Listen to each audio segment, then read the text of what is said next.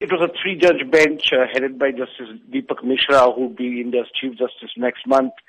They said they will not interfere with the verdicts given by earlier courts in this particular case, and then they confirmed the death sentence handed down to them by Delhi High Court in 2014. The three judges described it as a rarest of rare crime, the manner this 23-year-old physiotherapy girl was gang raped and then murdered, and then they handed down the death sentence. Now, what was unprecedented and never seen before was that the courtroom burst into applause. People were clapping, including fellow lawyers. They were all up in applause. It was a reflection of the national outrage that has been building up, especially over this case, and which has become a rallying point against atrocities on women. The defense lawyers have, of course, said that they would challenge the verdict, but which seems to be a very rare chance that they will get a proper hearing. Understandably, this has been an extremely emotional roller coaster for the victim's mother. What has been her sentiments? We did manage to speak to her mother just before the judges met for the final verdict, and she said that she had trust in the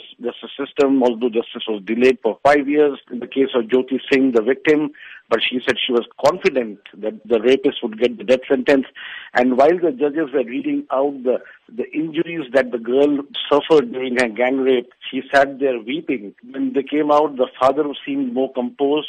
He actually spoke to the media, said that he is now satisfied with the verdict. 6 men were arrested for committing this crime, but only 4 have been convicted. What has happened to the other 2 men? The driver of the bus in which she was abducted along with her boyfriend, he committed suicide in prison in 2013. And the 4th man, who was actually a juvenile, and he was sent to a reformation home for 3 years and was released in December 2015. Now, I spoke to Maneka Gandhi, the Women Welfare Minister. She says that she is now going to campaign for laws to bring punishment for juveniles under adult laws because they cannot be allowed to get away free like it has happened in this case. Now, the sheer brutality of the case shocked the world with several protests being held across India, particularly in Delhi. So has the situation improved after these mass protests? I'm afraid not. Despite the celebrations that we saw today, which included metro train drivers hooting their horns, cars, motorists honking, and people giving sending out all sorts of messages. And since 2012, the government did strengthen several anti-rape laws, formed special courts, but nothing much has changed on the ground. Last year, Indian police stations registered 327,000 complaints by women.